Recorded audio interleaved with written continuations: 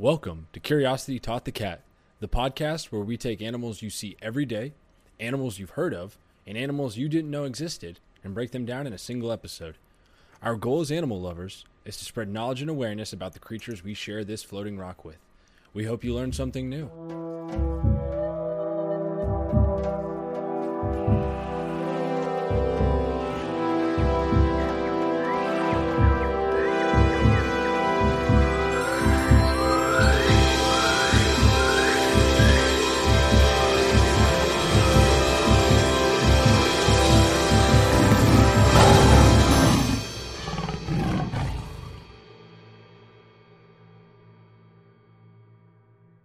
Welcome to Curiosity Taught the Cat. I'm Jack. I'm Julia. And what are we talking about today? Today we are talking about the house centipede.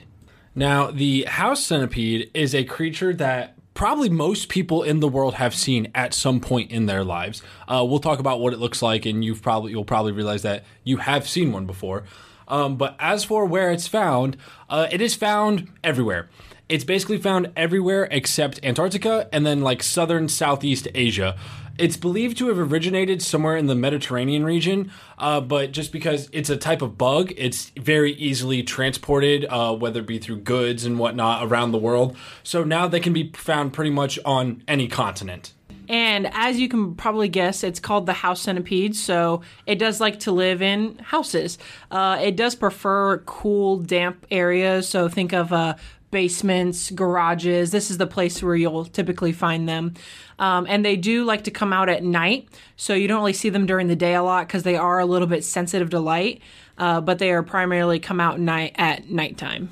And the reason they prefer these cool, damp places is because of their like temperature regulation and like hydro regulation in their body. So they don't want to get dehydrated from it being too dry, and they don't want to overheat from it being too warm. Now, the general size of the house centipede, they can be anywhere from about 3 to 4 inches in length, and they have 15 pairs of legs going down the sides of their bodies. And then the last pair on the adult females can actually be almost twice as long as the length of the body, and these legs can range anywhere from about 1 to 1.5 inches in length themselves. So as Julia described, they have these longer legs, and this is where I talked about earlier, where this is a creature that you probably have seen. They're the really creepy bugs in your house that look like they have really long, and they look like they have a million legs, but it's just they only have 15 pairs, so they only have 30 legs, but they are very long. And then as for color, they tend to be in the like yellowish, brownish kind of range of color. Their legs are banded, light and dark, and the body is like a dirty yellow with some dark stripes like going horizontally across its back. And it can also range from like a yellowish gray color as well.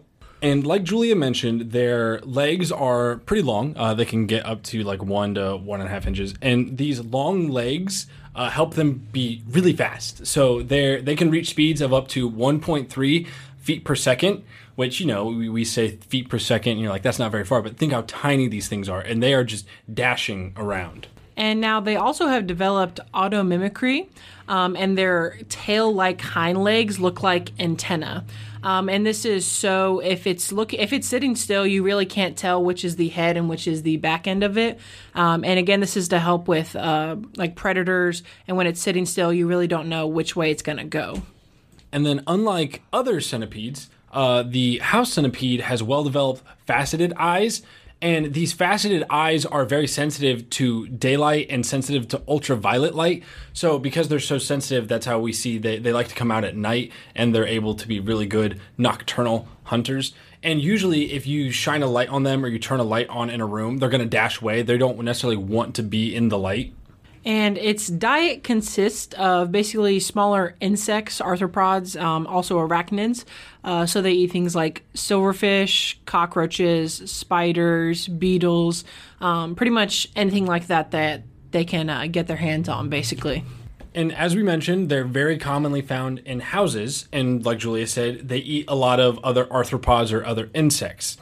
In doing our research, one funny thing that we found, if you have a lot of house centipedes in your house, that's actually an indication of a bigger problem, because house centipedes will congregate where there is food. If there are a lot of house centipedes in your house, that means there is a lot of food. So you most likely would have an infestation of some other kind of creature, and the house centipede is trying to eat all them. And so saying this, house centipedes are actually kind of good to have in your house. They function similar to like spiders, where it's actually a good thing to have some spiders in your house because they'll take care of some of these other insects that you may not want. And like other centipedes, they do have poison glands, so they can administer venom through what are called forcipules. So usually when we think of venom, we think of something biting you. But they don't do it with their mandibles. They do it with these forcipules instead of actually biting you. So think of it more like a bee sting rather than a bug bite. So since they inject venom, what they usually try to go for when they are hunting is getting in that sting and then basically letting it do its work. So like we said, they are nocturnal hunters, and they're pretty dominant when it comes to hunting. So they use their antenna for smells and tactile information. So like feeling where things might be, as well as smelling them. And they use their mandibles and legs for holding their prey when they do catch them. And they can actually hold several insects at a time. I mean, since they have so many legs, they are able to do it. So what they do, they usually jump onto their prey. They're very fast, like we said.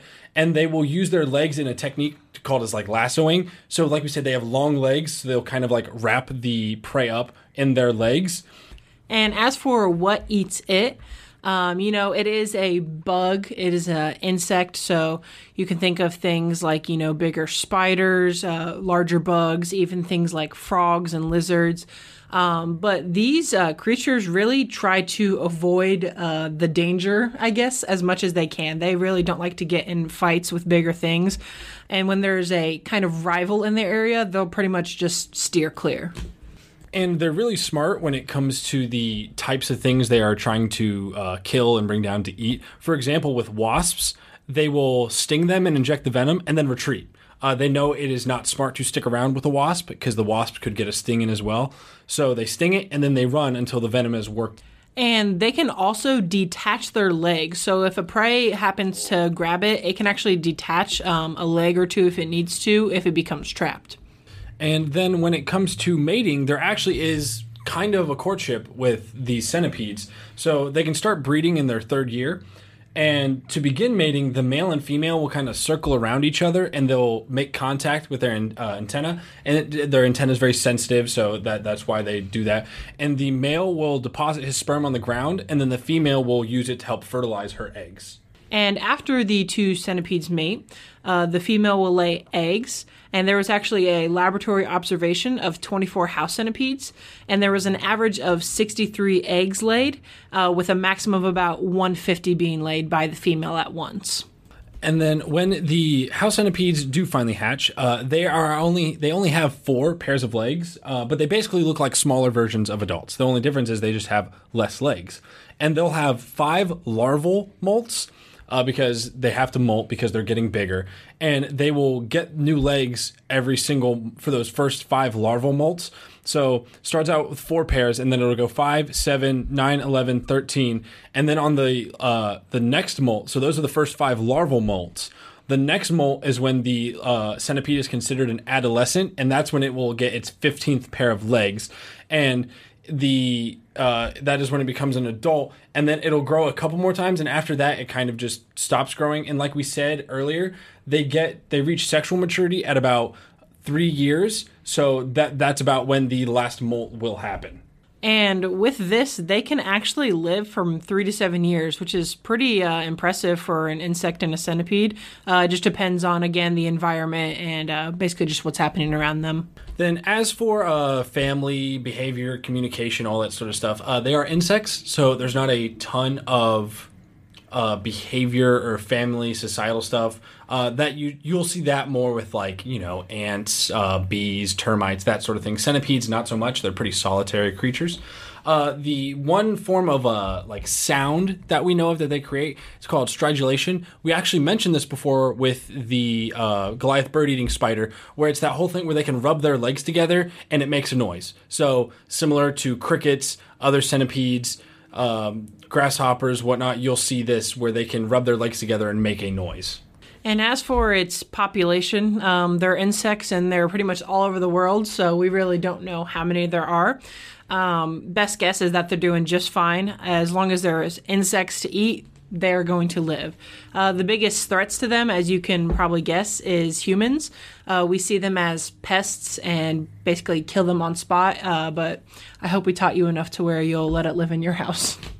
So like we have mentioned, yes, can be considered a pest, but understand that having some in your home can actually be a good thing. And if you have a lot in your home, that's an indication of a different problem and that you probably want to get that looked at. As for their interactions with humans, so they are very skittish. They will almost always run from you, or at least try to get somewhere where they can hide, find cover, get somewhere cool, dark, damp. If you do trap one or are trying to handle one, which we do not recommend, they can bite and they can sting you. However, the sting has been compared to about a bee sting, where it's just some small localized swelling and a little bit of pain. We recommend you not be in a situation where that happens, though. And allergic reactions to this sting are very rare, so you don't have too much to worry about, but don't put yourself in a situation where you have to find out. Thanks for tuning in and listening on the house centipede. I hope we taught you more about it. Like we said, it is in your house, so I'm sure everyone has seen one. But tune in next week to where we will talk about the shoebill stork.